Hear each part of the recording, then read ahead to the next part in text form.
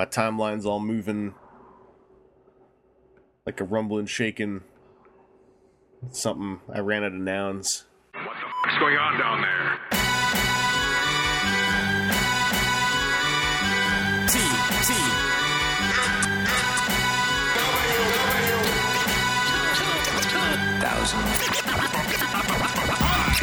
Hello, welcome to WTF at TFW, another weekend recording on this, the 12th of June, 2016. My name is Chris Vangelis, and I'm joined by Seth Buzzard. Hey, buddy. Hi. What's happening? It's real happening. We're on a weekend, partly... actually, almost entirely because I have improv classes again, and I said, hey, how about we record on a weekend? And Seth was like, all right. I'm not doing anything on a weekend except for playing Overwatch. I still haven't bought it. Loser. I've been watching people talk about playing it. I've unlocked some really cool skins. Have you got the Dick Tracy skin? No, I don't play that dude at all. McCree. I'm really, really bad when I do use them. Like right now, so every week there's a rotating special game mode, and this last week has been random characters, so every time you die you get a new character. Yeah. And that's the only time I ever play McCree, so I'm not very good. And they're going to be nerfing McCree in an upcoming update. Oof. So it's like, what's the point of trying to get used to this guy if they're going to tweak him? Nah, I can dig that. Yeah. Are you I guess he was intended to be the answer for specific situations. Like, okay, like he's the dude that handles these characters. Yeah. But it turns out he handles like everybody. So they kind of want to get him back into his box. And then a character who I do use a lot, D.Va, is going to get some sort of a boost. Cool. But in the notes that they put out, or the post that they did, they're not sure if they're going to increase her armor so she lasts a little bit longer, or if they're going to increase the damage of her guns. But it's going to be one or the other, not both.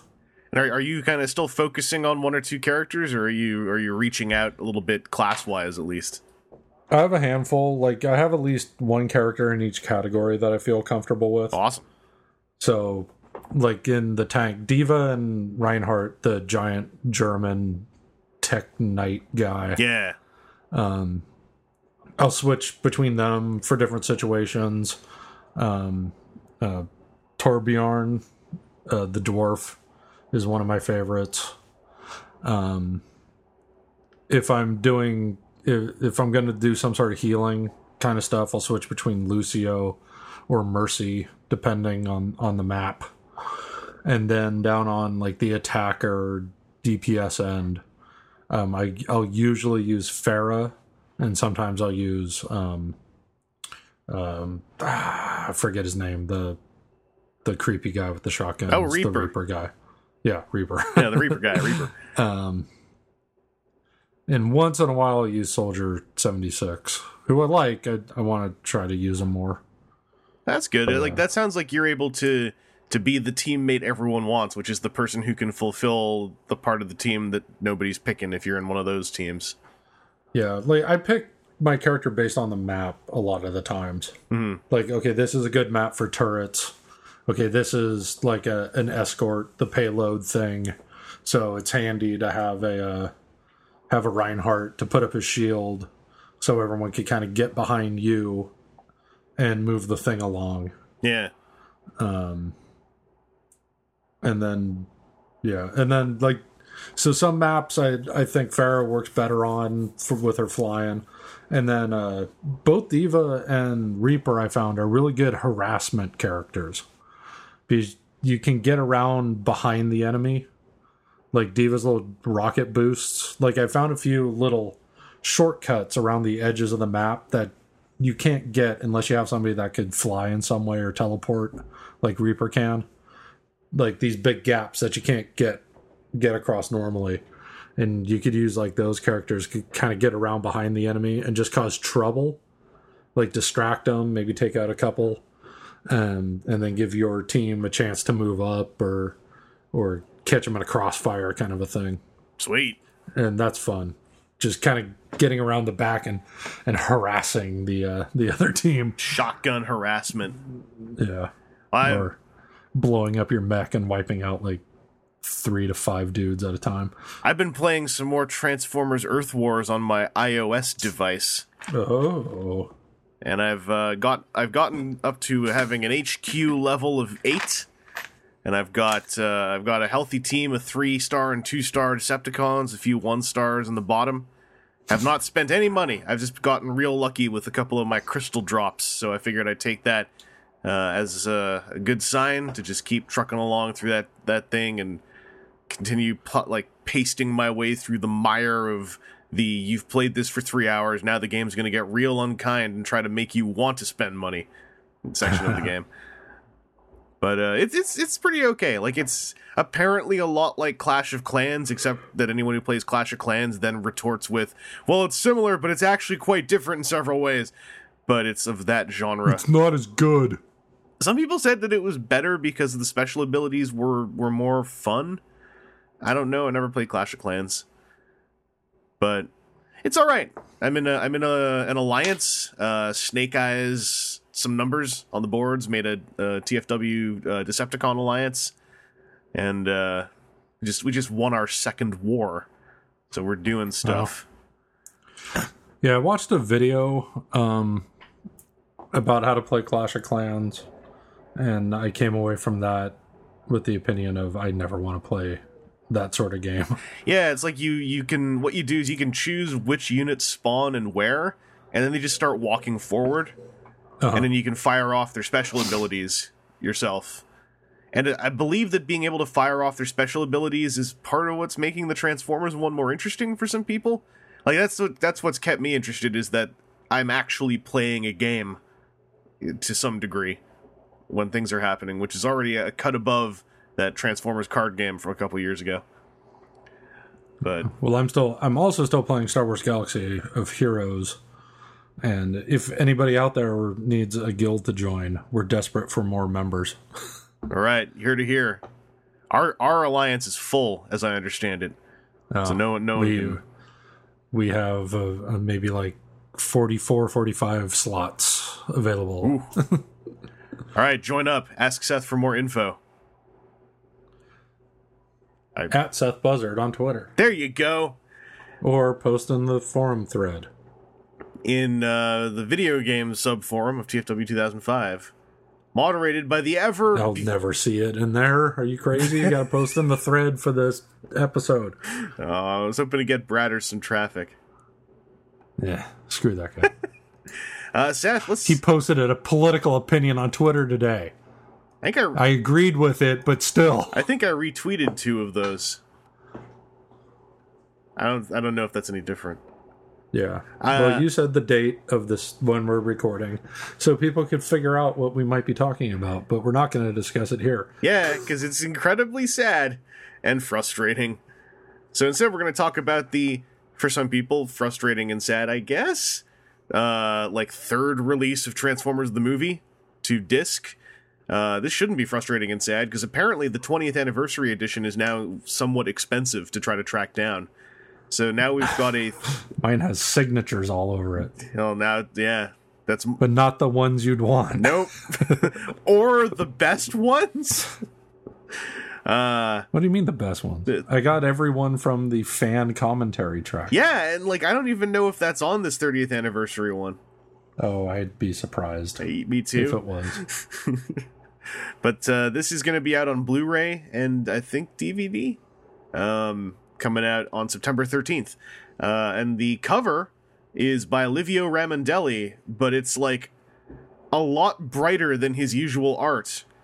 And it's making me kind of wish that he got a chance to draw art that was this bright more often, because I think this looks real sharp. It looks a lot better than a lot of his comic interiors. I mean, granted, this is a poster style cover, but this is some of the best art I've seen Livio do in ages. So I'm looking forward to this coming out, and also for, another generation of folks who would like to own this movie and missed out on the 20th anniversary one. Well, guess what? We've got a 30th anniversary one. So I'm mildly excited about this. Seth, how are you feeling about this?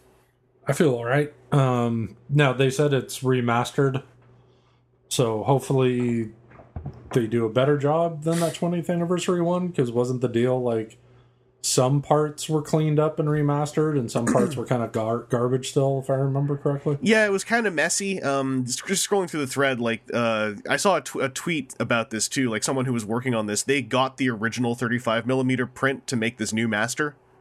So it's going to it's going to hopefully be like the cleanest one yet. I think that even the last one, there was still a little bit of like sourcing from, if not multiple sources. I think it's sourced from like something that was a little bit unclean here and there. So hopefully, yeah, this is hopefully going to be the cleanest, most direct transfer of the film. Which is great news because that film has got some super strong visuals to this day. Yeah, do we know who's doing it? Shout Factory. Okay. And the other one was Rhino, right? So the 20th anniversary? I don't remember anymore. Because I want to say Rhino. I think it was Rhino, but I can't remember if that was like Shout Factory's first thing they did with Transformers. Oh no! You know what? Right here in the thread, someone's saying that was a Sony release, the 20th anniversary one. So Rhino did something Transformers, didn't they? They did all the box sets. Okay, that's what I'm thinking of. The big chrome box sets. That's what I'm thinking of. Yeah. And I think the first Armada box set as well. Gross. It's like the last thing they did. So that's good. Armada ruined them. Yes, that is why they shut down specifically. It's not. But this hopefully will satisfy a lot of folks and remind a lot of folks that, hey, Transformers the movie from '86. It's not the best movie in the world, but it's got some super sharp stuff in it. And it's one of my favorite movies. It's full of pop culture references. You can hear the first time anyone said something about standing, but then another one is going to also fall down. So get your nostalgia whatever's into the positions they are in for nostalgia. Seth, we also had a Tokyo Toy Show happen. It happened. And we got some pictures of things there. Things. The first biggest piece of news out of there, I think, and this is all actually pretty big news, but this being Masterpiece, it's like just slightly up there above everything else. They had a color prototype, test shot, something, just a very nice color version of the upcoming Masterpiece Inferno right there on the show floor with all of his accessories laid out. So this guy is following the trend of Rodimus, Ironhide, and Ratchet in being even more animation oriented than the Hisui era Masterpiece cars were, to the point of like having a non-chromed animation style chest. He's also going to have both head designs, 3 different faces, a big squirty water effect, like hoses and things. And then, most amusing of all, he's going to have a third replacement chest that has a giant cradle built onto it so that you can have Red Alert lie in his arms. The cradle will help support that pose, which means that this toy probably, but who knows? This implies to me the toy may not be able to hold Red Alert by himself. So there's an entire cradle to help you do it. Which then implies to me this toy's hip joints are going to be rock friggin' solid. We also see a gray version of the fire truck mode, which looks a whole lot like the G1 toy, so it's like a fire truck that gets kind of weird and gappy in the back. And he looks decently posable. He looks dumpy, as an Inferno does. So I think he looks pretty cool. Also, the big news of this reveal is that his entire ladder folds up inside of his chest and a red panel on the back covers it up, thus giving the illusion that the ladder has completely disappeared. Which is pretty great. That's a pretty cool piece of engineering. So, this guy is coming out in the fall or winter, I can't remember which, that October, November, December area, and I think he looks nice. Seth, how do you feel about this guy? Great. I think the robot mode looks fantastic. Mm-hmm. And then, you're gonna the fire truck mode is gonna be what it is because of the design. and what it's recreating. But with the cradle, like, it might be one of those cases where it could hold up a red alert if you balanced it just perfectly. Mm-hmm. But if you wanted it for a display, like if you wanted to display it like that, having the cradle is probably a handy little extra. It'd be a weird decision for long-term display. I think, anyway. I have a little problem with the cradle in particular, which is... You got cradle beef? Yeah, I got cradle beef. Also, he's got a lot of accessories, like to an Ironhide level. I don't hate the accessories that came with Ironhide, but I paid for all of them. I don't use basically any of them. When I opened up the box, I looked at the box and I was like, this box would have been half the size if these accessories weren't in here, and it probably would have cost less to ship. That cradle is going to make Inferno's box sizable, more so than it already was going to be. And I think that Inferno's box is going to be a layout just like Ironhide's, where it's going to be, I'm going to guess, a Masterpiece Shockwave size box with a fire truck inside filling up half of it and the other half being all these accessories. And this is like the most, what's the word I'm looking for? I can't remember the word now, not pedantic. Petty. It's like the pettiest beef I could have. But when I see this wall of accessories, the first thing I'm seeing is, well, that's going to make him cost more to buy and cost more to ship, before I start thinking, oh, those accessories are cool. I get where they're coming from. It adds a premium value, but to me, having gone through the experience with Ironhide, I know for a fact I'm going to leave most of those behind after like the first hour, and so it's kind of like, that's a bummer. I would have liked to spend like $20 less on the guy if I could. Well, kind of starting with Red Alert, a lot of them have come with accessory pieces to reenact or harken back to something that happened once for a couple of seconds in the cartoon. Yeah, and when they're small little things, that's cool. The cradle is the main one, because I'm like, yeah, there's no flat way to pack that. Like, you can disassemble it to some degree, but like, yeah, it's going to be a bunch of plastic that I'll use like once. But it's also adorable as an accessory item, so I can't sit there going like, they should have just cut it out. It's just like, I see the money before I see the fun here. Also, he has stickers to add the Red Alert logo, and there are 2 Autobot symbol stickers. The top one is more animation style, like that more animation style insignia for Shockwave, whereas the bottom one is more toy style, and I like that that's becoming a recurring theme. So this looks like a pretty solid drop so far. And yeah, I'm probably going to pick him up. He hopefully will have that nice tactile hand feel factor that Ironhide has as well. Because when a toy's that big, I want him to feel good when he transforms. Like, to me, the transformation is going to be the feature of this Inferno, as it was with Ironhide. That's what I'm hoping for, at least. It's just a friggin' cool transformation. But none of these are coming with the rub faction symbols, the heat rub symbols. They're not truly masterpieces at all. Nope, they're more like master garbage. Garbage pieces. Trashterpiece garbage formers. There's some forum portmanteau for y'all. So that's one masterpiece news drop. Before we get to the next one, there was also this reveal, which was not supposed to be seen by anybody, it turns out. This was a great prototype reveal they did that was supposed to not have photos taken. So we're getting that Headmaster Power Master Prime in Titan's Return. The Japanese version is going to have a whole bunch of new retooling, while ours is already heavily retooled. This is going to have new retooling with new guns, new feet with ankle tilts, and new arms with no hollow bits, to change this from Power Master Prime to even more so be Super Jinrai, although it will still be a Headmaster. That was confirmed. There also might be a new helmet design, but we're not sure. Also, according to a Twitter exchange, Hideaki Yuki, who revealed this at the show, did not want photos taken of this and was somewhat saddened to be tweeted with photos of it. So, don't make... Just so you know, Yeah, don't We took those pictures you didn't want us to take. Want to make sure you know that. make Yuki sad. I'm gonna rub it in. Also, according to this thing, like they are gonna go all in for the base mode as well. I'm wondering if there's gonna also be new tooling for the base mode to make it more resemblant of Power Master Prime's original. Oh, the picture isn't good enough. There's the head's in the way. Yeah, all these numbnuts in the front not sitting Yeah. down for the camera. Thanks.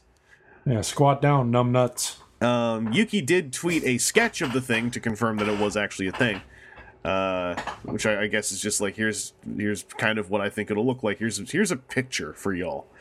So I think that's cool. It's following the pattern that the Japanese side of Titan's Return is kind of looking categorically superior for the most part. Not 100%, of course, but it's getting a whole lot of extra bells and whistles on the Japanese end, which is nothing new. It's just it's a cycle that we'd moved out of for a while, I think, that we're moving deeper and deeper back into. For no... Oh, good. It just proves once again that Takara cares more about the fans than Hasbro. Yep, who's Tomy? I don't know. Who cares? But I also think, like, this shouldn't really be like a huge shock or anything. Like, it's just the way it rolls sometimes. And if you want to get versions of them that hopefully at least will be a whole lot cheaper and you don't have to get them shipped, then you can get the ones that are domestic. They'll also be more toy style, whereas these will be more animation style. It's the pattern that began with Unite Warriors and Combiner Wars. So once we get in-hand shots and side-by-side shots, if you wait for stuff, then you're going to have this whole plethora of comparisons, so you can a la carte yourself whatever version of the line you prefer. But Seth, do you care enough about a Super Jinrai to potentially skip our Power Master Prime? No, I mean, just in regard to costs, I'll settle for the inferior American version. Is that what we're going to call it every time you look at it too? Yeah, the inferior. Make Jinrai great again. The inferior dillweed version. Yeah, who's Jinrai anyway?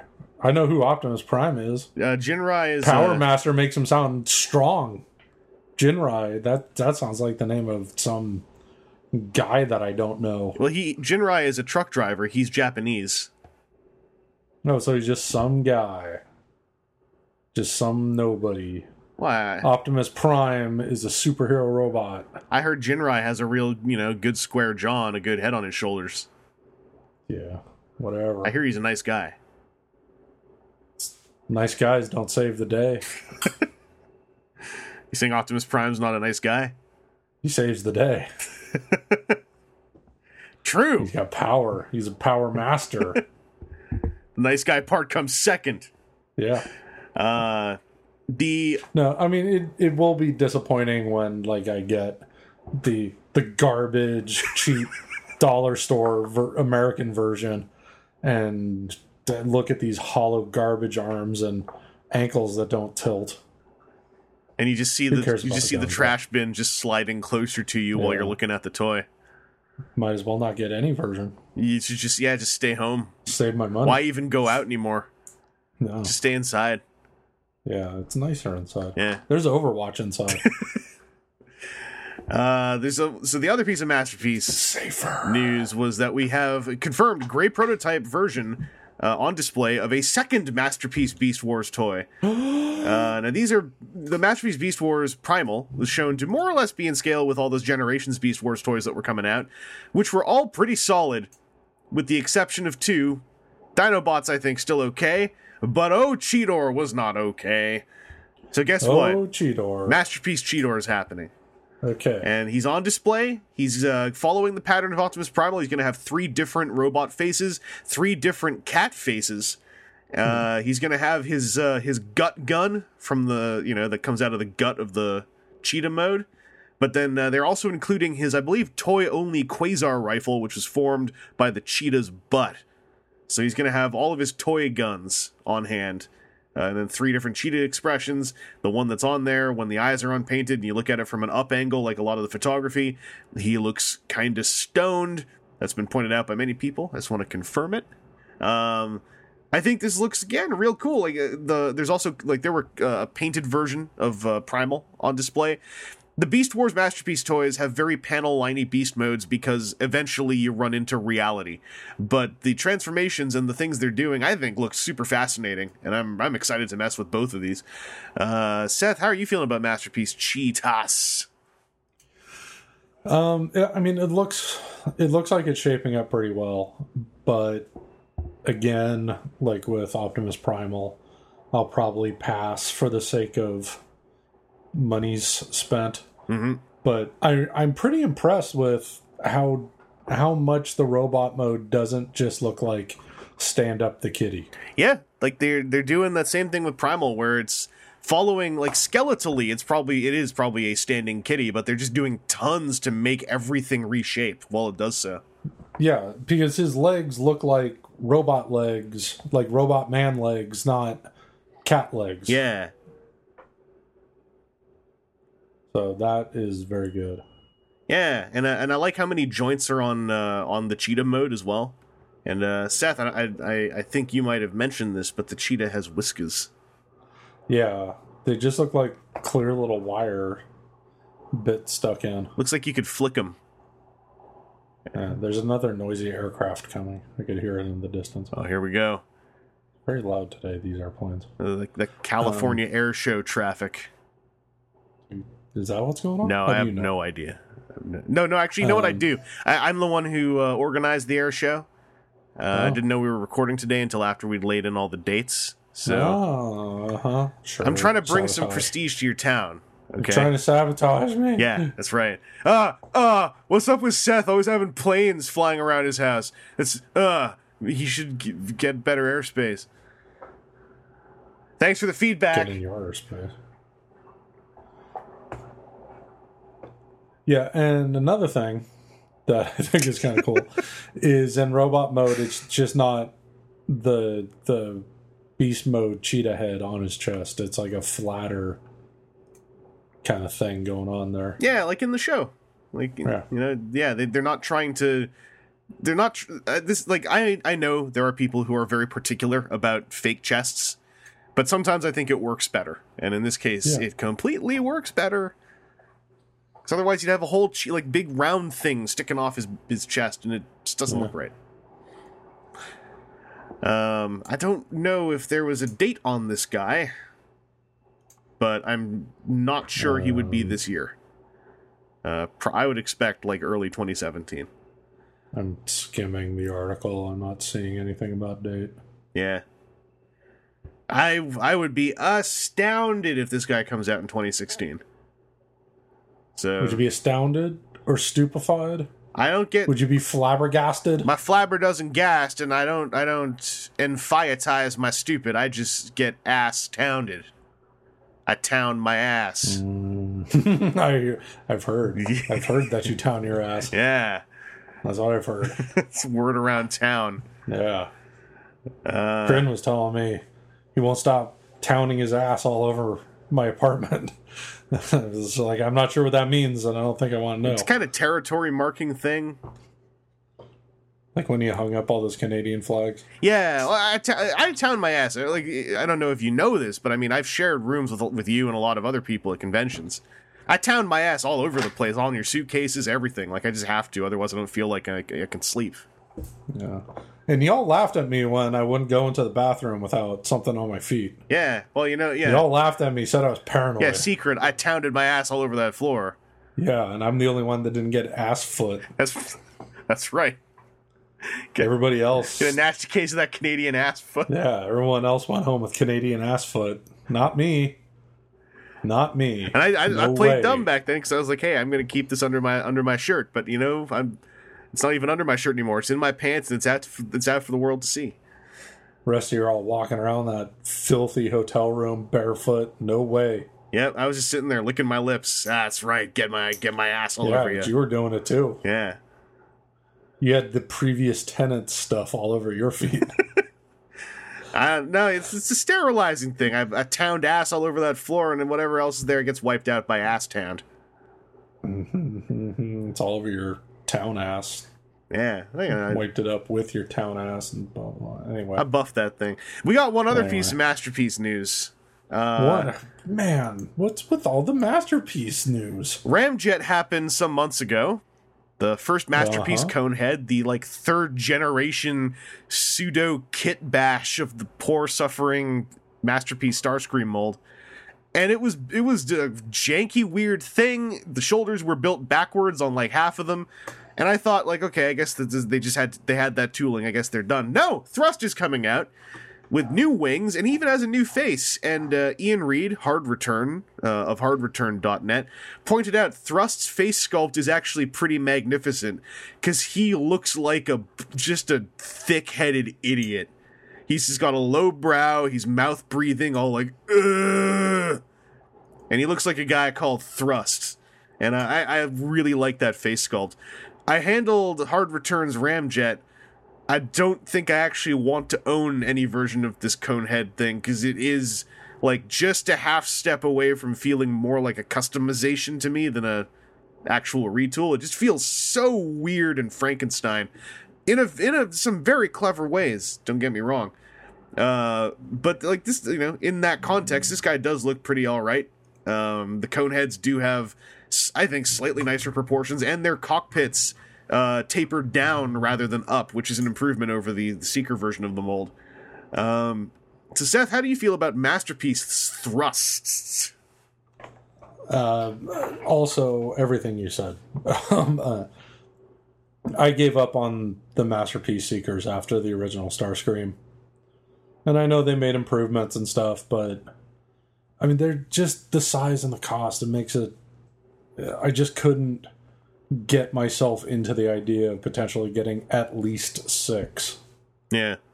Then, like, alternate versions of the various Starscreams. So I'm just like, I'm just going to stick with this odd-colored one that I'll never transform again for fear of breaking the wings off, and call it a day on the jets.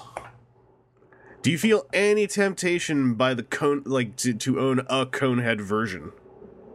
Not really. You're not a Conehead But if I man. did, it probably would be Thrust. Hmm. Like, that was the one Conehead I had as a kid. So yeah. Like, hopefully he'll have like properly assembled shoulders across the board this time. Yeah, hopefully you would hope that they would have there would have been a memo sent out in regard to assembly. Yeah. He's apparently going to be limited to 2,000 pieces in Japan. I saw some scuttlebutt that does not necessarily mean there will only be 2,000 thrusts, just that Japan will get 2,000 of them. Because, of course, Hasbro Asia tends to get their own share of things, too. But this guy has, again, like, in case you might have glazed over it, dear listener, go look at that Thrust face sculpt. That's a magical thing that I glazed over until Hard Return pointed it out to me. And it's just great. Like, he just looks so stupid. It's like a proper evil villain thug. I think that about does it for Masterpiece news, though. So we only had... Yeah. There's only 3 Masterpiece news releases at this Tokyo Toy Show this time. Worst Tokyo Toy Show ever. There was also a new piece of Unite Warriors news. UWEX Lynx Master is the Japanese version of Skyrain, who comes with the same team members barring one. Smokescreen is out, and Ratchet is in with his pre-tooled Ratchet head that appeared at the BotCon 2016 customization class. So I'm real happy there's a non-unpainted version and way to get the Ratchet head. And I am actually getting tempted by Lynx Master because Hound, Wheeljack, and Trailbreaker all look incredibly nice compared to the American versions. So... Typical American versions being trounced by Takara's fan-oriented mastery of the brand. I bet these all have ankle tilts too. Yeah, like you can't see them in here, but I bet they will when you open the box. They'll just grow out of those shins. So the only bummer about this to me is I was really hoping it would be even weirder, and that all the limbs would be new guys. I understand that also is It takes me like about 2 seconds to say to myself, oh, that's also a highly unreasonable demand to make of this piece, because Japan didn't get any of these guys. But the Ratchet inclusion, I think, is great. This turns this also into another Defensor, where people are going to start thinking, like, should I be getting this just to get Ratchet? I think there's going to be less people doing that than there were for Groove, but could still be a thing. Seth, do you feel anything about Link's Master? No, I have no feelings at all. I'm completely dead inside and withered away. Oh, no. Yeah. It already happened.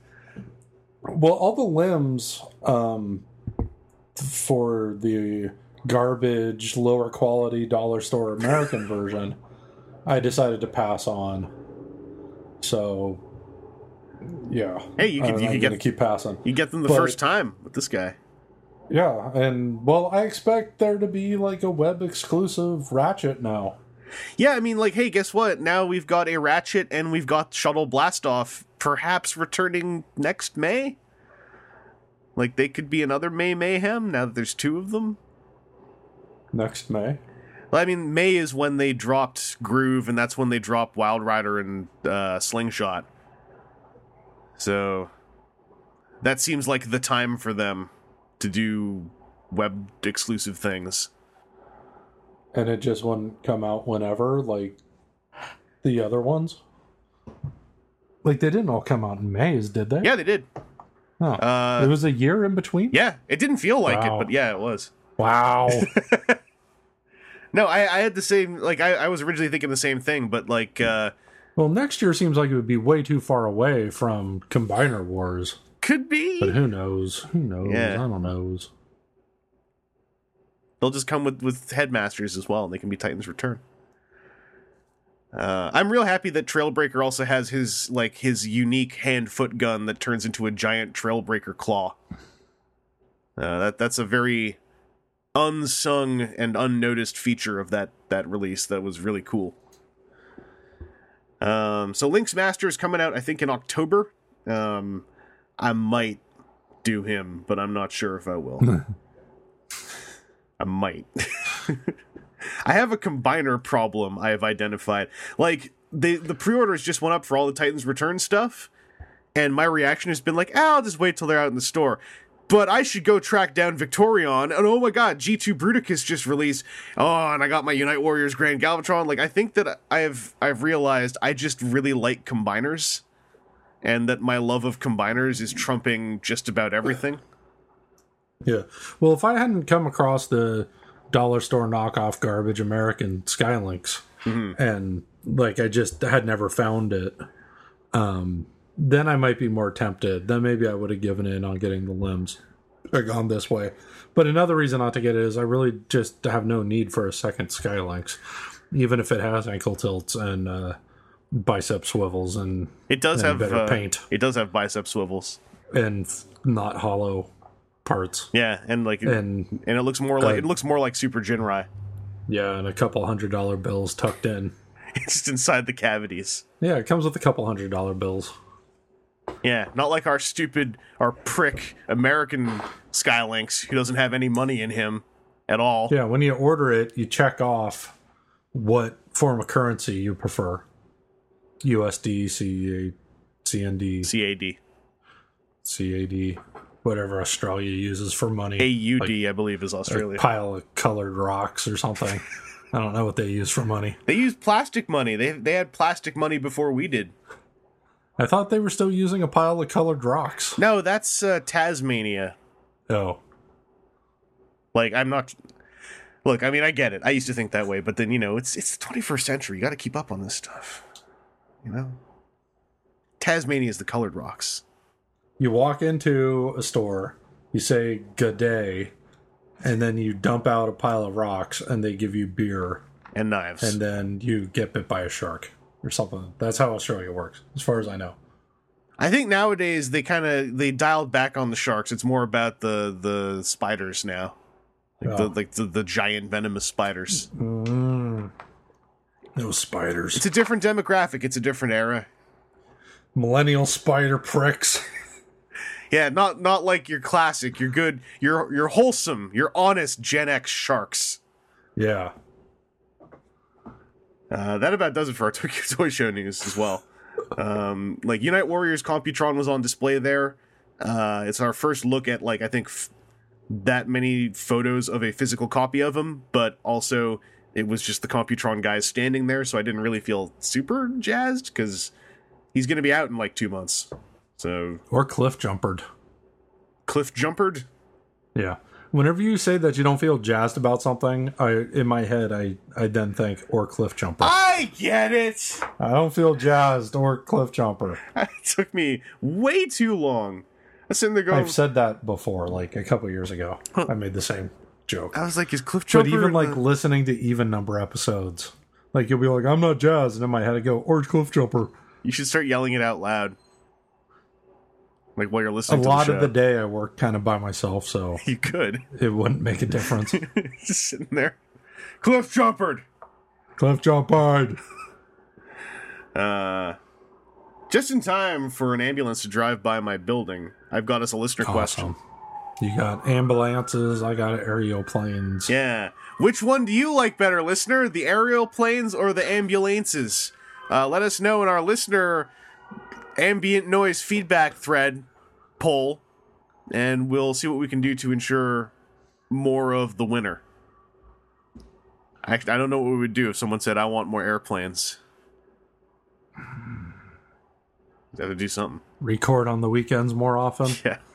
Because when we record during the week, it's usually much later and nighttime, and the odds of an aeroplane flying around are significantly lessened. Yeah, all the airplanes go into their nighttime hibernation. Yeah. Oh, if we get really lucky, that D-bag with an ultralight might fly around one of these days while we're recording.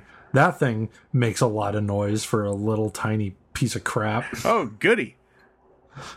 Is it like a high-pitched whine, or is it more like a low thrum? No, it's like a lawnmower kind of just... Oh, wonderful. You know what an ultralight is, right? Is that a... Tell me what an ultralight is. It's an engine with a propeller and a chair and like a hang glider wing. Oh, that's a lot kludgier than what I thought you meant. Yeah. And you just sit in it with nothing really kind of... I'm sure there's a seatbelt, but there's nothing around you. You're just sort of there. And every now and then, you'll be in this part of town, and you'll just hear something screaming in the sky, and you look up, and there's this little tiny piece of crap thing putting along. I want to believe that that's just... And then you secretly wish, boy, that would be something if the guy just fell out right now. Well, I mean, it would be something, but then it would be a whole nother something when his ultralight, like, crashes somewhere.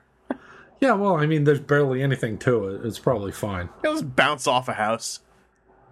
Well, if he falls out right away, like across the street from the end of the runway is just a big empty golf course. Ah, that's... Planes have crashed there before. Like much more substantial aircraft have crashed into that golf course. Makes the golf course more interesting. Gives them more and there's terrain. Some weird, yeah. And then like just a little bit up the street is some weird like compound, like some weird religious sect compound with a gated fence and a high wall around it. And every now and then you'll go, what is with all this traffic, as like 200 cars are all leaving the compound at the same time? That's just creepy. Yeah, they could crash there. Yeah, just crash your ultralight into the compound, then we can find out what the compound is. Yeah, see what's going on. You call it the compound. Like, that shouldn't be normal. Well, every now and then you can kind of see a little bit, and there'll be like 20 people plowing like road, like they're plowing for planting plants, like a farm, but they're doing it by hand, like with hose and spades. Like they don't have like mechanical equipment, and they'll all be kind of down there in the dirt working away, like 20 people along these plow rows. And like one or two like overseers kind of walking up and down the rows with their hands behind their back, observing the work happening. Is this Scientology, or is this like... No. I think it's some sort of Indian thing. Like Indian. Because like they'll have turbans. They'll have like long roby gown kind of outfits. Still sounds like it could be secret Scientologists. Sikh Scientologists. I don't know what's going on in there. It's weird. They're hiding stuff. We got manual labor. We got a weird manual labor camp compound on one side of the road. We got an ultralight screaming through the air on the other side of the road. It's a whole thing. There's a golf course in between. That's a beautiful setting. That's what that is. Yeah. Welcome, Petaluma. Petaluma life. Now we have druids, apparently. Apparently we have druids. I didn't know there were druids until I saw a sign posted in a window. Druids wanted? No, the Petaluma Barbecue is having a men's-only steak barbecue cookout. Call for tickets. Friggin' druids. Yeah. Petaluma druids. No ladies allowed. Yeah. Misogynistic druids. They can just fit... They can complete the... okay, what have we got? Golf course. They can complete the 4-point, the tetrahedron, with the manual labor work compound, the ultralight, and the golf course. Yeah. I'm looking at the sign now. It says, Men's Night, Petaluma Druids, Steak BBQ, Friday, June 17th, 2016. Place, Palmy Ranch. Time, refreshments, 5:30, dinner, 7:30. Tickets sold by the following. And then 2 people's names and phone numbers. Donation, $20. I bet the steak sucks. Probably. It's probably going to be tough. Yeah. Well, now that we've got the Petaluma update, we also got a listener question from Dorsk812. Oh, Dorsk. He says, hello again. As I mentioned last time I asked a question, I'm rather new to this great big thing called a fandom. Sounds like a Star Wars character. Dorsk. Or a Klingon. With honor! His last name is 812. That's his family name. Mm-hmm. His father, Kithra812, died at Kittimer. Who didn't? I mean, really. Yeah, everyone's dad died at Kittimer. That whole frigging Klingon generation. It's just whose dad died worse at Kittimer. It was a men's only Korean, not Korean. Wow. It was a men only Klingon Korean barbecue dinner. The 2 big sticks and everything to slide all the meat around on the grill. Yeah, and then the Romulans or somebody wrecked it. Yeah, leave it to Romulans. Yeah, that are the Cardassians. I'm shaking my head. Anyway, as Dorsk says, I am rather new to this great big thing called a fandom, and with being new comes beginner issues. I personally don't have anyone who can give me an answer, mostly because none are nerds. Everybody hates me. To this question, so I thought I'd bring it here. 2 years ago, I went to my first ever con and went to a panel featuring several Star Wars EU writers. I got in line to ask a question, and like most noobs, became a blubbing fool when I approached the mic. Now, at first I thought I was kind of starstruck, but later I was able to talk with one author alone for a while and had no problem. Next con, it was the same. Ask a question, blubbering fool. Talk one-on-one, okay. How do I get over this, and what is causing it? It's rather embarrassing. Thanks. Am I supposed to end with a click? Yeah, Seth basically has it right on the spot. I jumped the gun. Yeah, but I wasn't reading along. I didn't know that there was another sentence. I'm sorry. I apologize. How could you? But you're right. Like, I was so excited to say something. It's a much scarier thing to talk to somebody with a few, even like just 50, 60 people sitting there watching you while you talk to them than it is to sit down with someone one-on-one. Like, yeah, and they're probably on a podium or a dais. They're behind a table or something. Mm-hmm. They're like in an elevated position of authority. That's why when you watch late night talk shows, the host always towers over the guest. It's a position of authority and power. And then you're just some lowly plebe on the floor standing there like a jerk while everyone looks at you, hoping you don't ask a stupid question and waste everyone's time with your idiot question as they try to find a way to salvage your dumb idiot question with an answer. Seth's done this before. I'd be terrified. I'd be terrified too. Yeah, there's a whole lot of things like as someone who is super comfortable talking to like various levels of convention celebrity, like one-on-one, or even in an autograph line. Autograph line has the same thing. I think there's a bunch of factors. You got all these people watching you. Then you also, and I think this is a bigger one, you feel like you don't want to waste everyone's time. Yeah. And thus you like, worry. In the back of your head, you're thinking about how long you've been in line. And there was probably somebody like 5 or 6 people before you who was just seemed to be there forever. And it's like, what's this guy doing? Move along. We all got places to be. And then, and then you get up there and it's like, I know I only have seconds. What do I do? Yeah. And then you panic and you blow it. And also in the back, you like, and this is a big thing that will affect anybody for the most part, is you're probably also thinking about the notion as you're asking the question, am I asking a dumb question? Am I gonna be that guy that everyone talks about? So the best way to deal with this is it all comes down to public speaking training in a way. Like, I don't think you should actually go and pay for public speaking training just to ask questions at conventions, unless you're just swimming in it, in which case, like, go forth and have fun.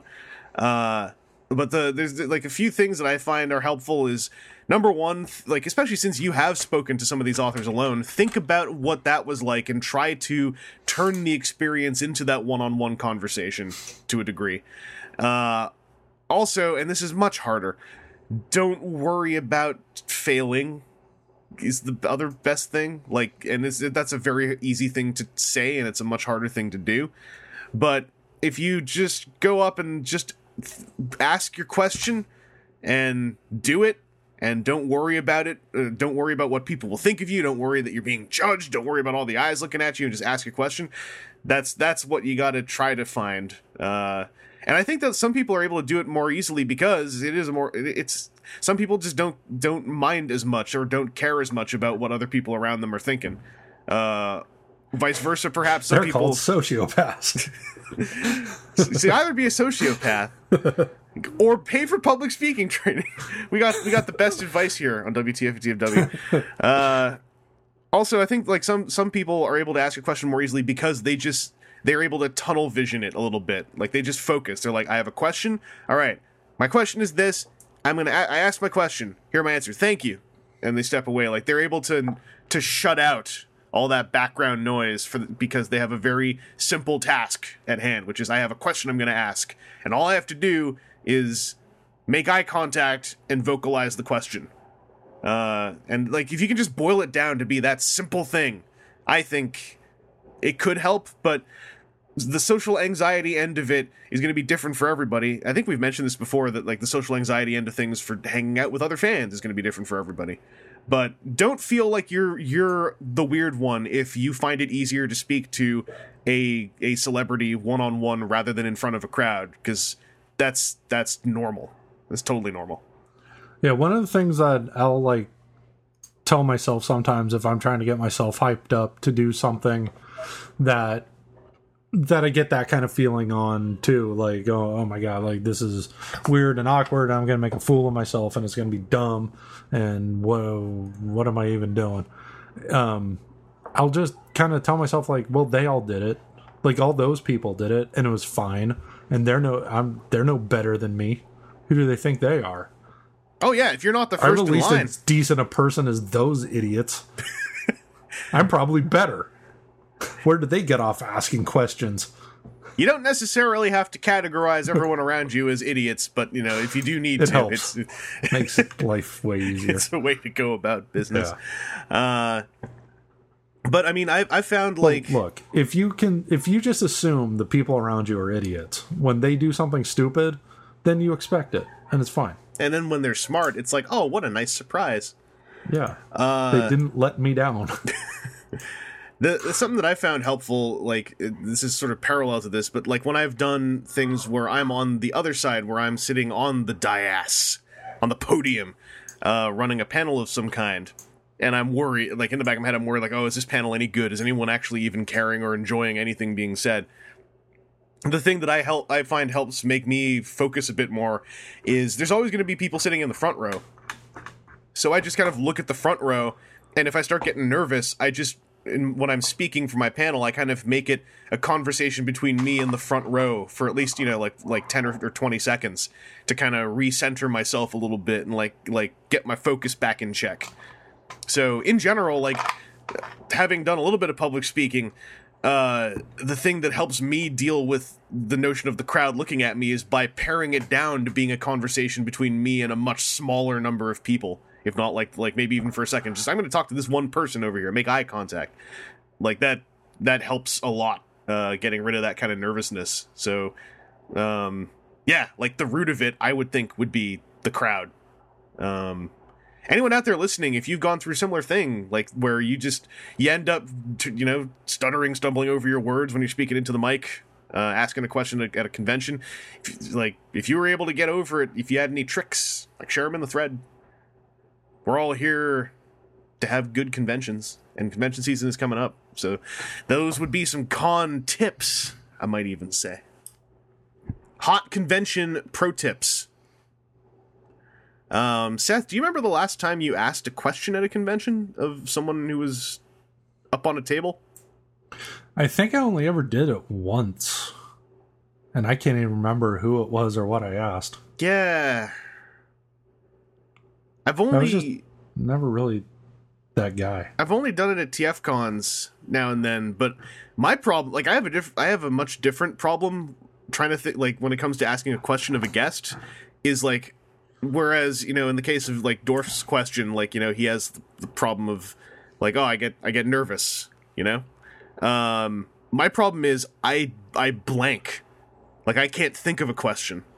Yeah. Like either somebody will have already asked like what I had thought of, and then it's like, well, that's the answer. I already got the answer. Like I heard the answer already. Or I just can't think of anything that seems worth asking. Yeah. And it's like, well, I'm sure these people will. And like, I don't get a charge. Like, I'm not motivated. Like, it's like, I want to have an interaction with this person. So I'm going to ask a question no matter what, even if it's silly or misguided or whatever. So I'll just not take up a space in line. Let somebody else who either has a really good question or feels like they're going to get something out of the interaction. Like, I'll just leave the space for them. It's fine. Yeah. And for me, it's been sometimes like just not like frustrating on a real like serious level, but just mildly frustrating when it's like I'm sitting there and I'm like, just the other day, I ran an interview with a guest where we sat down and talked for like 30 minutes, and I came up with all these things to ask them. But now that I'm like in a line and I want to have like a simple question that they can answer that won't, that'll work with the flow of this panel, I just go completely blank. Whereas if it was me sitting down, turning on a microphone and recording an interview, I could think of like at least 3 or 4 questions right off the top of my head. So the crowd is a huge part of it, I think. The crowd and also the atmosphere of a panel when you're on that limited time. And it's not just your time and someone else's, it's the whole room's time. It's a fascinating question on the experience end. Yeah, it's either you got to psych yourself up to not worry about it, or do it enough times that you get used to it. Mm-hmm. I've also had it happen where I thought I had a banger of a question. Like, I'm like, all right, I got the hottest question. This is going to be great. And I ask it, and then, for whatever reason, the question made complete sense to me. Complete and utter sense. The person you ask the question to just goes, boo! Sit down. I mean, that's happened. That's because I was pounding ass all over the place while I was asking the question. But no, I've asked a question about like the craft of something that they do, and in an attempt to make the question simpler, it just becomes esoteric and then doesn't really make a lot of sense, or it's way too vague. And then of course in that very moment, I feel like the dumbest ass. So I'm like, oh great, now I just asked nonsense. But you just gotta push through it and let that stuff go when it happens. Seth, did you get anything this week? Yes. Then Seth, let's talk about what we got this week. And then That's where I would put in a music cue if I had one, but I don't. Oh. What if you got one? Then I would probably slip it in there. 369. Seth. Well, let's just all imagine there was a really nice piece of music. Did you get any Transformers this week? Yes, I did. I got Uno. Tell me your Uno Transformer-o. Hey, speaking of Hasbro putting out those Japanese figures in May. Yeah! I got Groove. You got... Oh, I don't have mine yet. How... Okay. You got Groove. Did you just get one Groove, or did you go nuts and get, like, a case? I just got one Groove. Okay. I would have felt really, really dumb afterwards if I got a case. What did I drink? What was I on?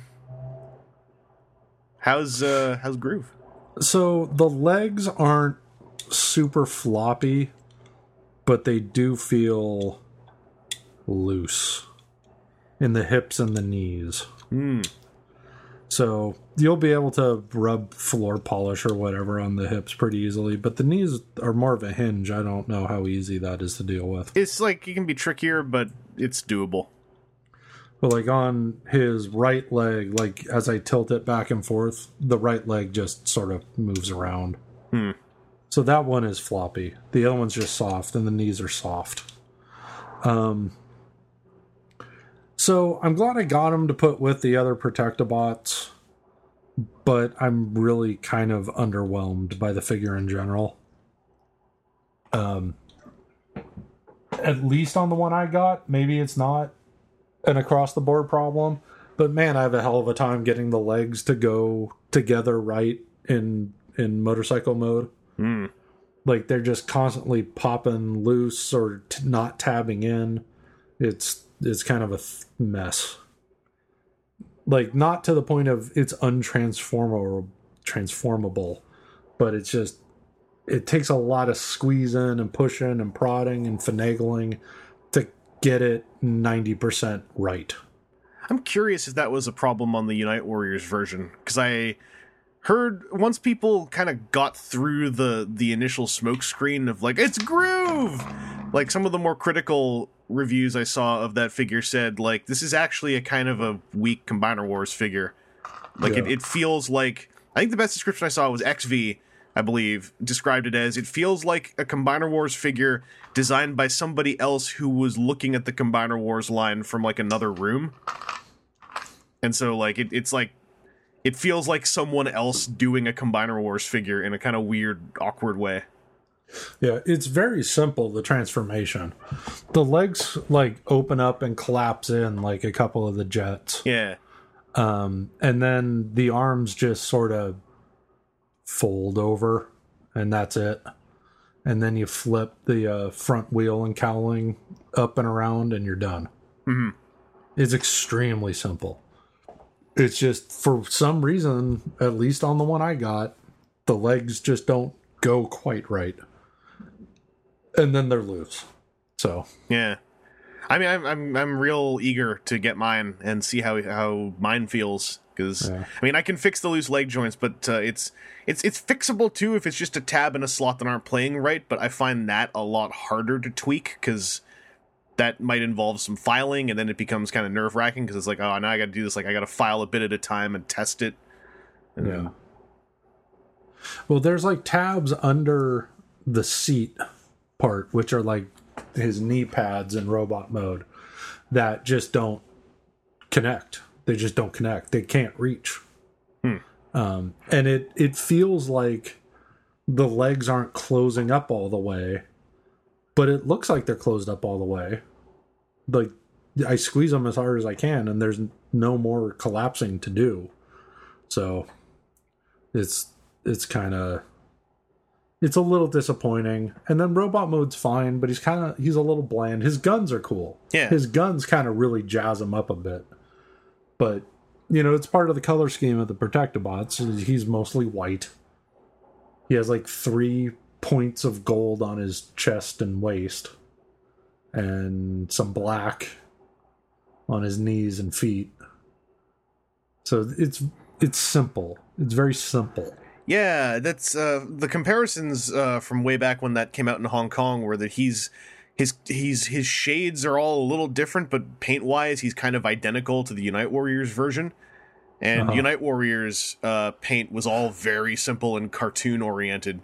So I think I'm actually surprised that carried over, because that is to me at least, is a kind of a different look than Combiner Wars. Yeah. And I'd have to dig up the rest of my Protectobots to really see them together. I haven't had the opportunity. I've seen pictures and it looks all right. He's a bike leg. Yeah. I mean, yeah. He's fine. He can be a bike hand. Yeah.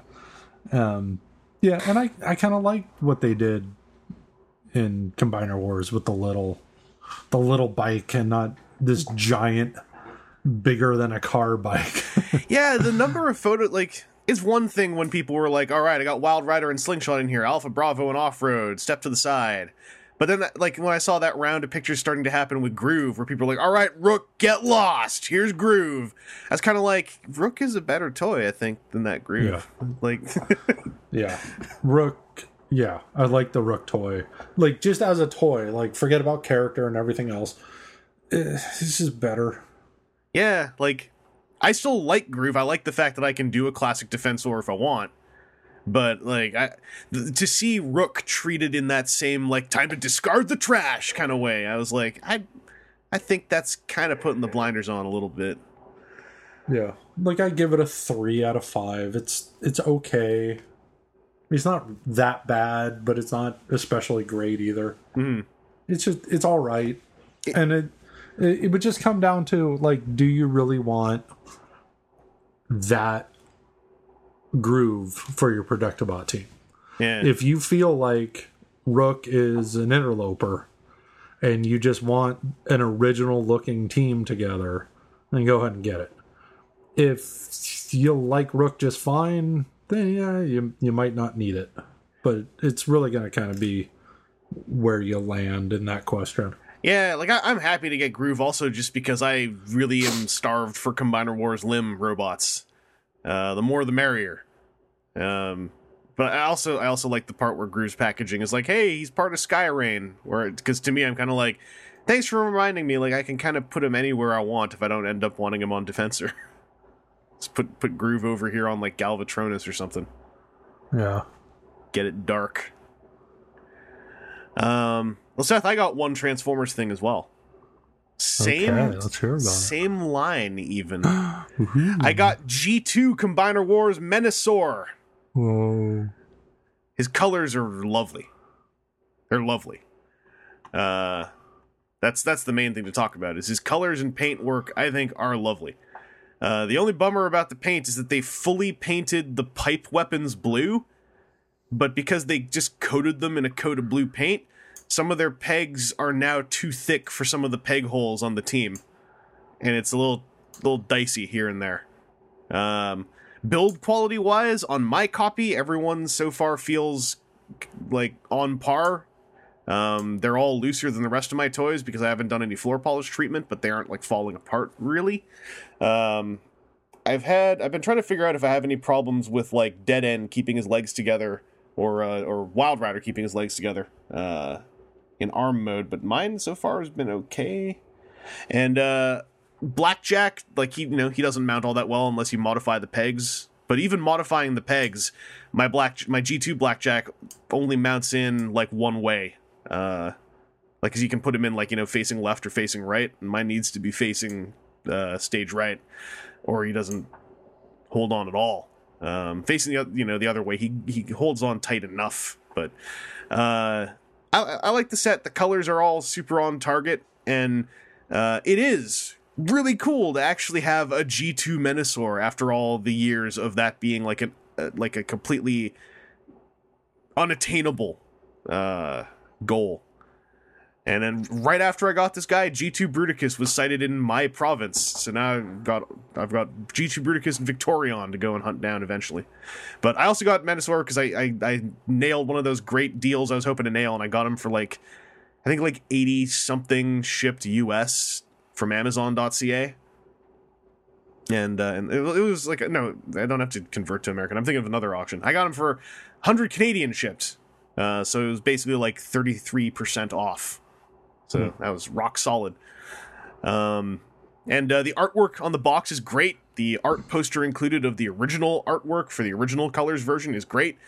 It's making me, like, I have to get rid of some of these boxes now, and it's starting to bum me out because, like, the Combiner Wars and Unite Warriors box art is some of my favorite Transformers packaging art in years, and I really would love for there to be, like, an art book of it that I could buy. Because right now I'm sitting here going, like, maybe I'll just flatten the outer boxes and keep them all kicking around until I can get me an art book, because I really like these artworks. They're super solid.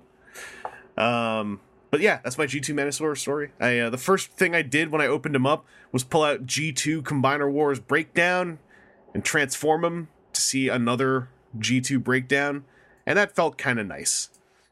Also, G2 Dead End and Wild Rider, they're terrible colors. Like, and this is in context of the team. Like, you know how when you think of G2 Menasor, you think of, like, you know, turquoise and neon blue and purple? Yeah. Wild Rider and Dead End are just bright red and bright yellow. They don't match anything on the set. It's awful. I still love them, but holy crap. Like, the image of G2 Menasor is so dominated by cold tones. The just sudden red limb and yellow limb just stick out. It's so amazingly awful. Like, in a way that I would say is in context awful, not just like, oh, G2 colors. But I love the turquoise teal, I guess more so teal of the hand-foot guns. Like, that's lovely. So that's my on-topic what I got, is I got me a Menasor. Another one. Another Menasor. I'm trying to think of it. Oh, no, I got two other. What am I saying? I forgot these are on topic and I got them. Because I just got them yesterday and I was busy, so I hadn't messed with them much. I also got some unofficial toys, Seth. Third-party illegal toys. No. And I'm going to pull up Hard Returns photos of them because he took better photos than me.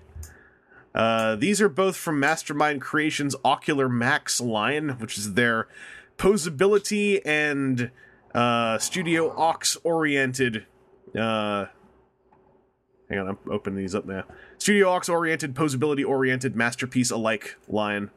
And it's Liger and Backdraft. So Liger is the second release in the line. This is a version of their original release, which was a Mirage done in blue. This one is done in Diaclone red with more toyetic looking head, which is like, and I really like that head sculpt because he's got the weird, like, separately colored jaw of the toy. It also has slightly just tighter joint tolerances overall than the original release of Sphinx, which was their Mirage. So he's really solid, and his box is also styled a whole lot more like Diaclone, with like greens and like a certain font on Perfection series. But then Backdraft is their just now releasing version of Inferno. And so, of course, looking at this guy now, like especially right now, is double interesting because we just have seen the official Masterpiece Inferno revealed. There's also like two other unofficial Infernos out there. One is out. Make Toys is out. X Transbots is still on the way and is apparently going to have the largest vehicle mode of the four. Boy. Which, I mean, I'm sure someone is into that. Like that's a thing. I'm not as interested myself in that, but a Backdraft is definitely, like, having messed with a test shot of it some months ago. It's incredible to feel this, like, production version, because, like, the joints are all, like, 500% more solid than on the test shot, where the joints were, like, slowly decaying because it's a test shot. And I really like the figure. Like, there is an official one coming, and I'm gonna say, like, pick the one you like the most. Like, that's the answer to the question of which one is better. Backdraft's thing that I really like is the posability design. Like, it's just so nice. It's extremely oriented towards solid posability in a way that I enjoy. And the vehicle mode is a lot cleaner in back than the official one, because there are more liberties being taken overall. I'll send you a picture of the vehicle mode. But Backdraft is able to have, like, that fully closed box in the back as opposed to, like, the obvious pair of arms, which is, again, like, a really neat piece of engineering. Whereas the official one is going for the more, like, original toy look in vehicle mode, the more cartoon look in robot mode, and it disappears the latter. They both serve their purposes. And Backdraft is just so delightful to pose. In highly dynamic postures with the double jointed knees, the toe joint, and everything. And I think I said this a little while ago on this podcast. Like, Takara Tomy Masterpiece toys are not unposable toys, but their posability is not like going for the crazy dynamic anime posability that the Ocular Max stuff has gone for, which is a nice way to set the two apart, I think. And the discussion about all the multiple versions things, having handled this and knowing that I am gonna order the official Inferno as well, it kind of cements the perspective to me of like, hey, there are all these options now. So I've already seen it bounced around. Like, the official Inferno is so animation oriented that there are folks who prefer the look of your Masterpiece Sideswipe, Prowl, and Wheeljack, where there is more toy on them than there is on Ironhide, Ratchet, and Inferno and Rodimus. So there are some people who like the look of this one more because this one is calling more to the G1 toy first and then throwing in animation elements. Like, this one has like the spring load switches on the forearms as just a detail homage. So, you know, you can just get the one that you want now. Or if you really want to get the one that you want and you want to know everything, just wait till they're all out, because they'll all probably still be attainable once the last one comes out. And just take your time. Also, another really cool gimmick on Backdraft is you see how there's like a normal hand and then like the missile hand? Yes. So the missile hand nozzle can shrink back, and then you can open the forearm and rotate it around to be a hand instead. Oh, that's cool. So it's fully contained, which is really fun. But yeah, I'm super impressed with the feel of the finished Backdraft. The only, like, everything is ratcheted from the waist down in the hips. Sorry, not everything from the waist down, but all the hip and thigh joints all have clickiness to them. But I'm much like with Sphinx. Like, obviously they tweaked a lot of Sphinx's joint glidingnesses on Liger, and I think also on the lighter blue version of Sphinx. But I want to know what Backdraft feels like a couple months from now. Because the Ocular Max stuff is all a lot more pin oriented. So I want to know how the joints age as well. Which I'm not going to wait that long to do the review, but it's something I'd like to know about as an owner of the thing. So those are all my what I got. And it's been fun messing around with the fire truck also because, like I said, it's been months since I got to mess with this design, and I was kind of missing it. So I've closed that loop. Seth, Hey. was there anything off topic that you got? Yes, two things. Uh-oh. Two things.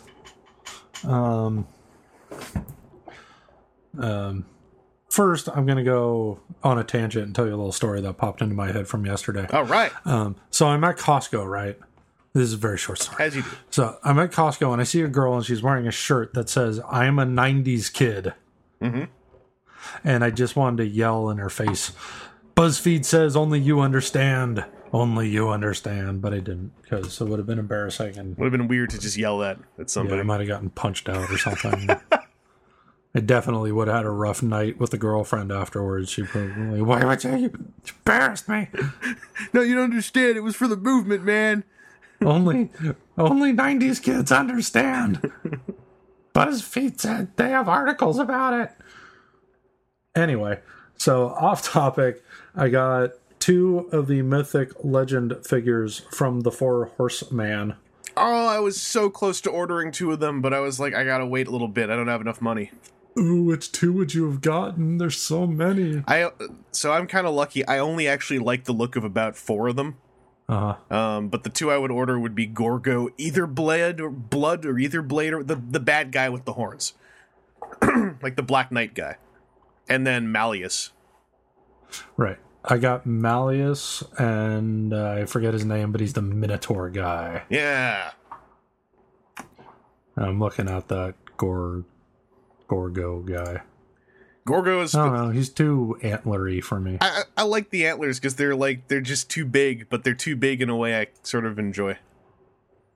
Right. So there are some limitations on their posability. Like, some of the elbows don't bend as far as you'd want. Trash! And some of the knees don't bend as far as you would hope. And some of the armor bits get in a little more in the way than you would like. But they look fantastic. They're really spectacular figures. as far as sculpting and paint and detail and everything is amazing. Like, I just look at them and just go, damn, these are nice. Their big armor shoulder plates are kind of neat in that they peg onto their backs. So there's nothing attaching the front of the shoulder plate to them, which gives you a little flexibility. And they do pivot on where they plug in, so you can move them out of the way some. And the plastic is in general like kind of a sort of dense, flexible from what I saw in some videos. On like those bits, yes. Like they're made up of different plastics. Like the main body parts are much harder, where like the armor pieces, their hands are a little more vinyl-y feeling. Like I don't know what precise plastics are used and whatnot. But like with the Minotaur guy, his head and shoulders, his like the Minotaur parts are just one big giant head piece. So like if you popped his head off, you would take the neck and the like the traps. Is that the muscle on the shoulder? Yeah. So the actual figure's shoulders and torso are like a lot lower, which gives it like a much more bestial profile, which I like. He's a little tricky to get to stand on his hoof feet, but like he's not as solid as Malin is standing. You kind of got to be a little more careful balancing them. I'm curious, because I haven't looked at the Minotaur very much, but he sounds like he might be based on the old Scarabus body, because that had hoof feet as well. And if he feels older, that might explain it. Well, I wouldn't say it feels older. Oh no, so not like physically older, but if it just doesn't feel like as nice or as cleanly designed, I guess. If he feels like a little. Say that. Oh, I didn't say that. I misunderstood you. I was just describing how he's made. I misunderstood you. Yeah. No, yeah. Well, you know, it happens. The axes. Okay, so the Minotaur dude comes with one axe and a shield and a big sword, and they both come with a belt that is a soft, rubbery kind of plastic. I'm not sure how you get the belt around their waist, because they don't. It's not like a toy belt that has like a peg and a hole. It's just like one piece. I wonder if you're just supposed to pop his waist joint open. That's what I was wondering, and I kind of tugged a little, but I was afraid to pull too hard until I knew for sure. So once you get that in, like they look fine without it, but that has like a slot to it where you can stick the sword. Okay. If you want him to have the sword. And then the axes are cool because, like the way it comes out of the box or out of the package is it's a single bladed axe with like a spike on the opposite side of the blade. But then it comes with a second blade, so that spike can be popped off and replaced with another blade to make a double-headed axe.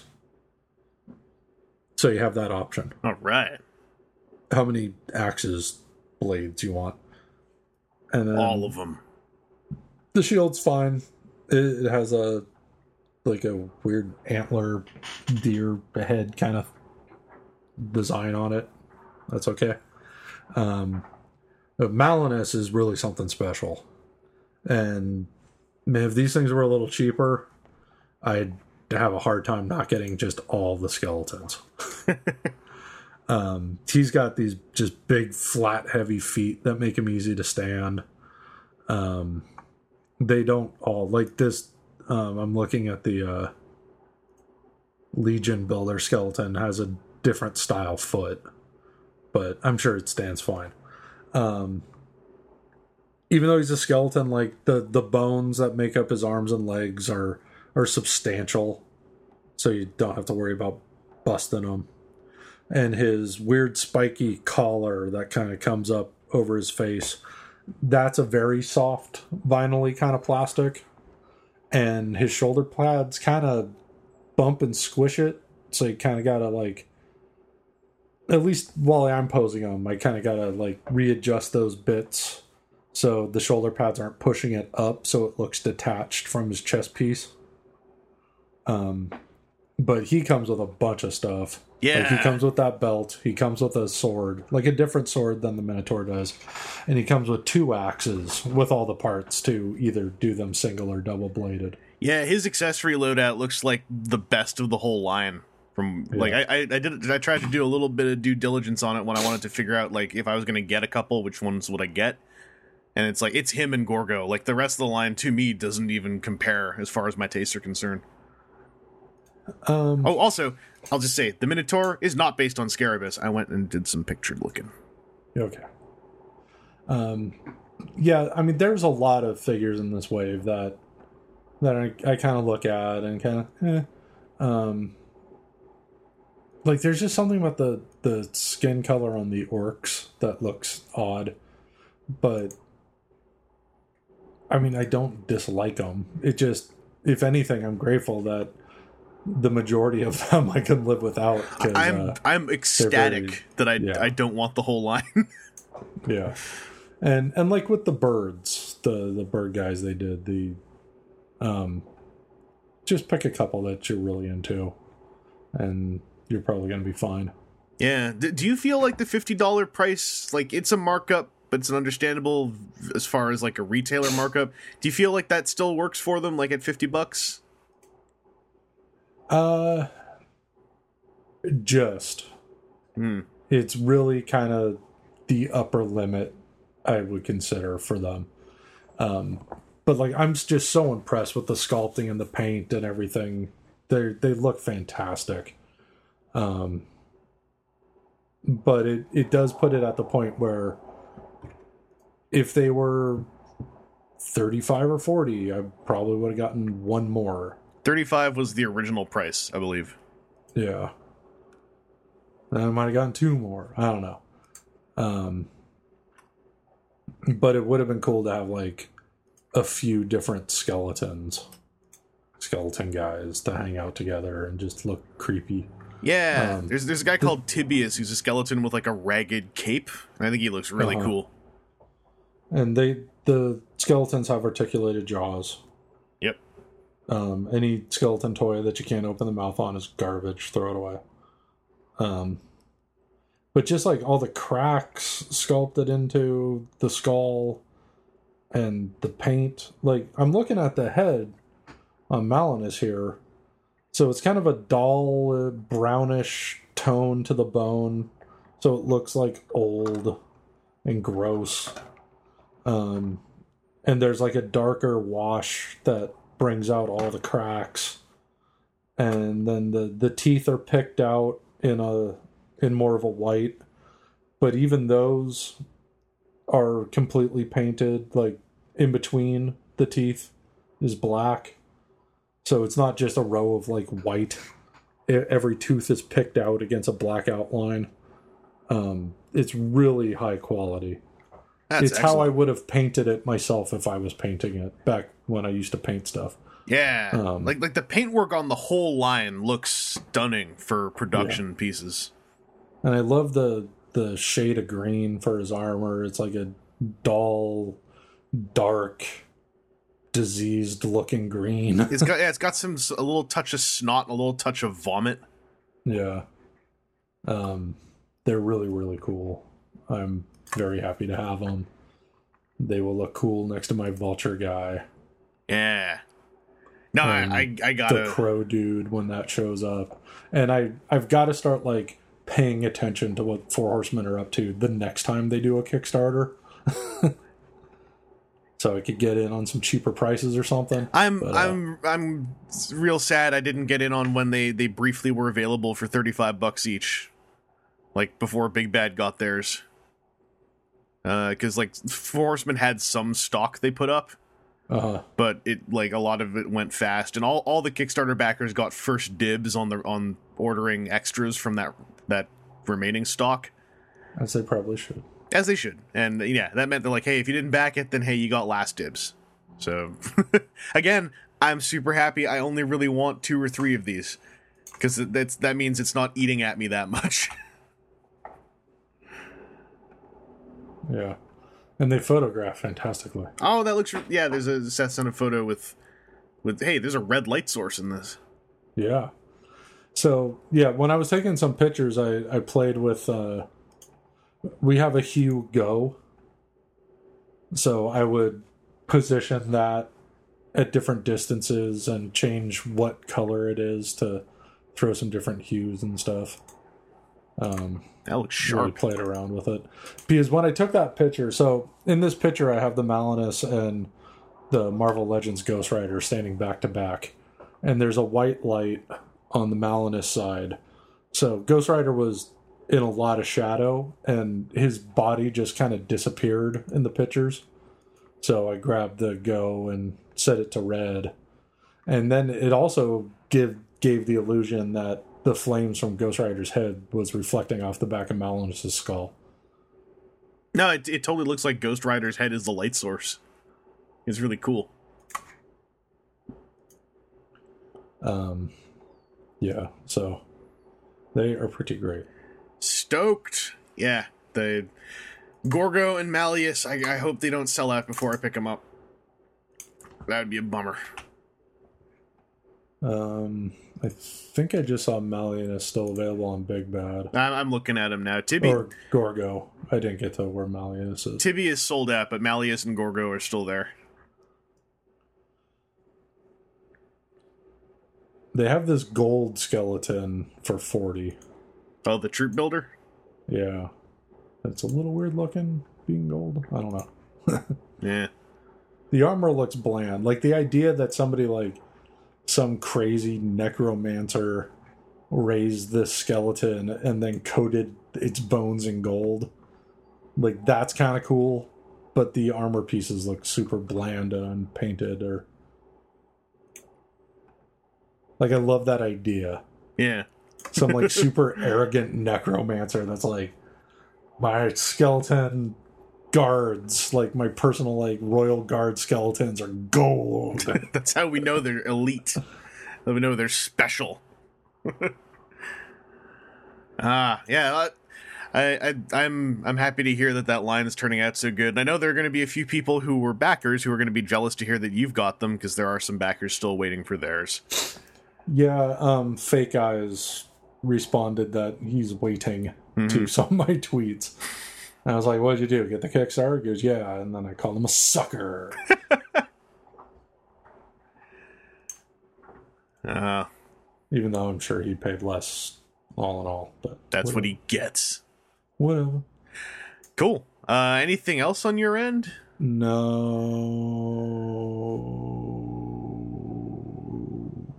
That's all that's on my end. So... You didn't get anything off topic? No.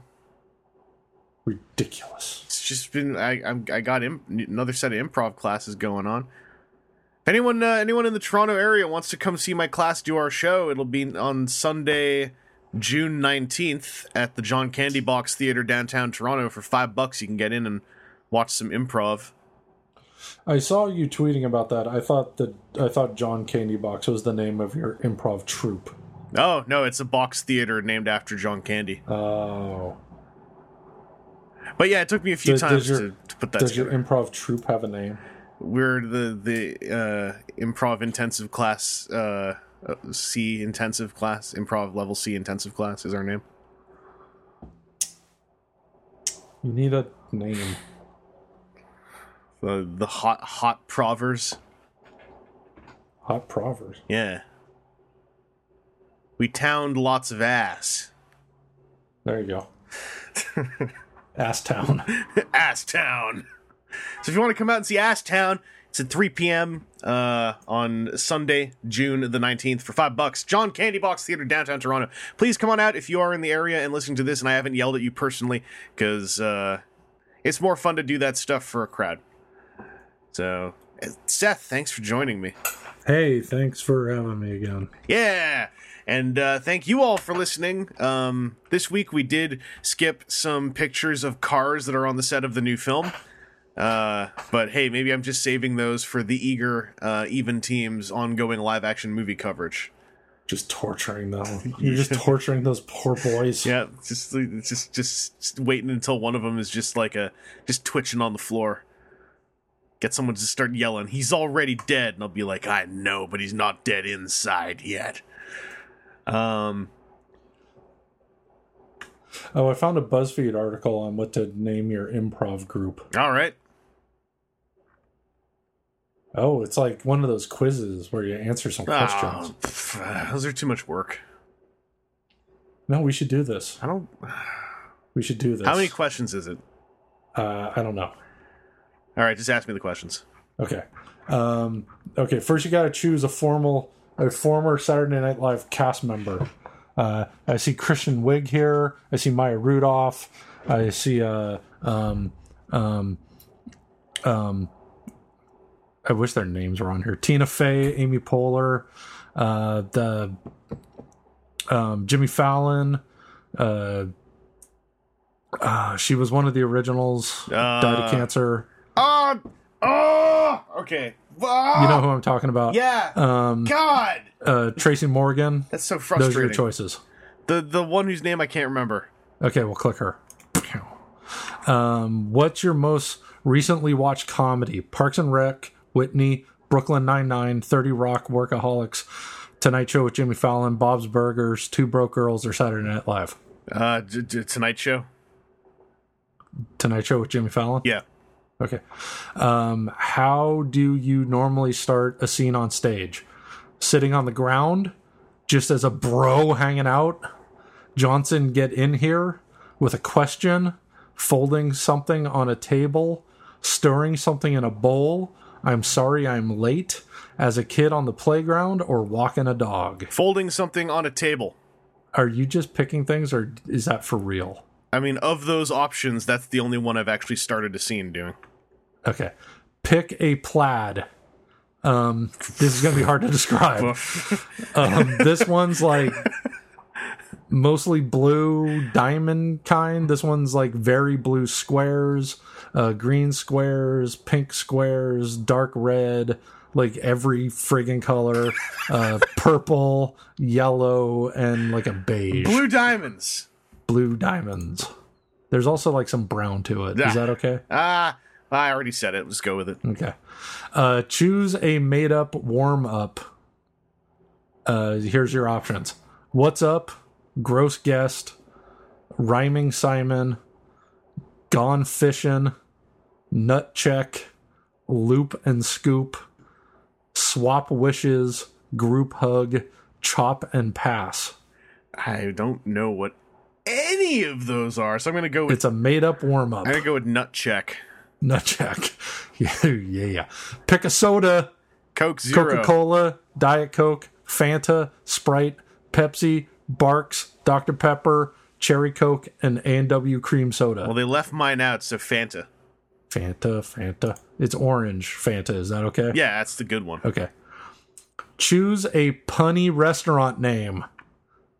Barley and Me, Kale of Justice, Give Me a High Five, Shakes What? and Giggles. It's like fry dash VE. Give me a high five. Shakes and Giggles. Spin H around. Iron and Winery. Oh, that one's terrible. Oatmeal with the mostest. Yeah. Raise the stakes. Or Berry Delicious. Okay, I hate it, so I'm going to go with High Five. Okay. Because this is the terrible... That's not even nice to say. Like, High Five. Yeah. Okay, now you got to pick a pair of Converse. These are like a blue boat shoe kind of vibe. Like mid-height, like just regular kind of shoe cut. Are any of them... These are like a low-cut shoe. That's a lighter blue, like a teal high top, like the classic kind of Converse with the Converse logo on the ankle. These are like a regular cut shoe, but they're like gold. This is like a white canvas shoe. This is a black high top without the Converse logo, a red high top with, a green high top with, and like a dim, like faded red and white stripe high top with logo. Black with no logo. You're not supposed to wear logos if you can avoid it. But it's Converse. How do you like to end a show? In a marriage? With an 80s victory fist pump? With a long definitive handshake? In a shout out? On another planet? In a divorce? And the town was saved in a quiet and sweet agreement? Thanks for being a buddy. The handshake. Handshake. Where'd it go? Definitive handshake. Okay, so your group name, this is the name of your improv group, is Make Your Own Damn Sandwich. How fascinating would it be to look at the algorithm that created that? And so there's a description to go with the name. All right. The name of your game is Feminism, and you're sticking to it. Okay. And sticking to it, or you're sticking to it and sticking it to the patriarchy at the same time. Your show will be totally radical, but in a funny and endearing all the same time. Funny and endearing all at the same time. I don't know what about your answers were feminist. Well, as I was saying... Well, you were folding something on a table, and women do the laundry, so... How fascinating would it be to look at the algorithm behind all of those questions and answers? I think it's BuzzFeed pushing a political agenda. I think it's BuzzFeed getting you to click through a bunch of things with ads on the page. Oh, there was only one page. It didn't go page to page. Oh. It was all contained. I mean, there's hella ads and links and stuff as you work your way down, but it wasn't like one of those things where it was like every question was a new page. I mean, I wouldn't be upset about us being a feminist improv group. I'm just not sure what that A means and what B I would really bring to the table. Well, you'd be sticking it to the patriarchy. Yeah, I guess. Yeah, stick it to them. You'd probably... Well, once you're a disgusting man... you would probably be the butt of most of the jokes. I'll stick stuff up patriarchs. You'd have to do a scene about man-spreading and man-splaining. Gilda Radner, that's who that was. Yeah, her. Yeah, so I thought it was, but then I was like, wait, was she Saturday Night Live or was she SCTV? And I totally had a brain fart. This is an awful page.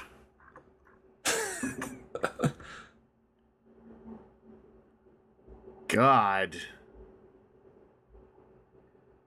Oh, was that Horatio Sands? Was that the guy that I couldn't remember? I'm not sure who. In the upper right corner. I don't know who that is. He's lost a lot of weight. That's why I think I didn't recognize him at first. Like, you know that Christmas song that had Jimmy Fallon and Tracy Morgan and... Yeah. And the chubby guy? That was Horatio Sands. Oh, okay. Yeah, none of those three would be my selection in there. It would be I think it's kind of like unfair to have, here's 8 people and Gilda Radner. Like, who's not going to pick Gilda Radner? I don't know, Tina Fey's pretty great. I guess, but... I mean, but she didn't really do sketches. Who's the one that picks Jimmy Fallon? Well, you picked the Tonight Show with Jimmy Fallon. That's because I haven't seen any of those other shows. You haven't seen any of these other shows? Some of these shows are great. I know. Most of them I've never seen. I've seen 30 Rock and Bob's Burgers. But Two Broke Girls, yikes. I mean, yikes. I've seen an episode of Bob's Burgers, but that was like 2 or 3 years ago. Oh. So it's a good show. Yeah. No, I liked it. I haven't seen it in ages. Like, to be completely honest, the most recently watched of all those shows was Tonight Show. Yeah. And that was still like 3 months ago. And that was probably just a clip on YouTube. Yeah, pretty much. All right, well, thanks, Seth. You're welcome. So tell your improv pals. I'll do my best. That your name from now on is Make Your Own Damn Sandwich. All right. I want to know what the other answers are now. Before I do that, thank you all for listening. I'm going to close up this recording. So, bye-bye. Make your own damn sandwich. June 19th, 3 p.m.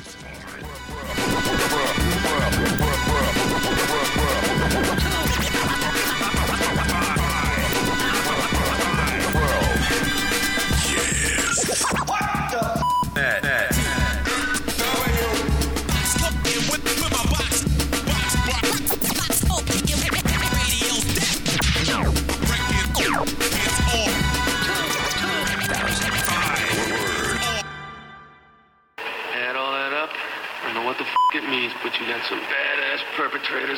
stay.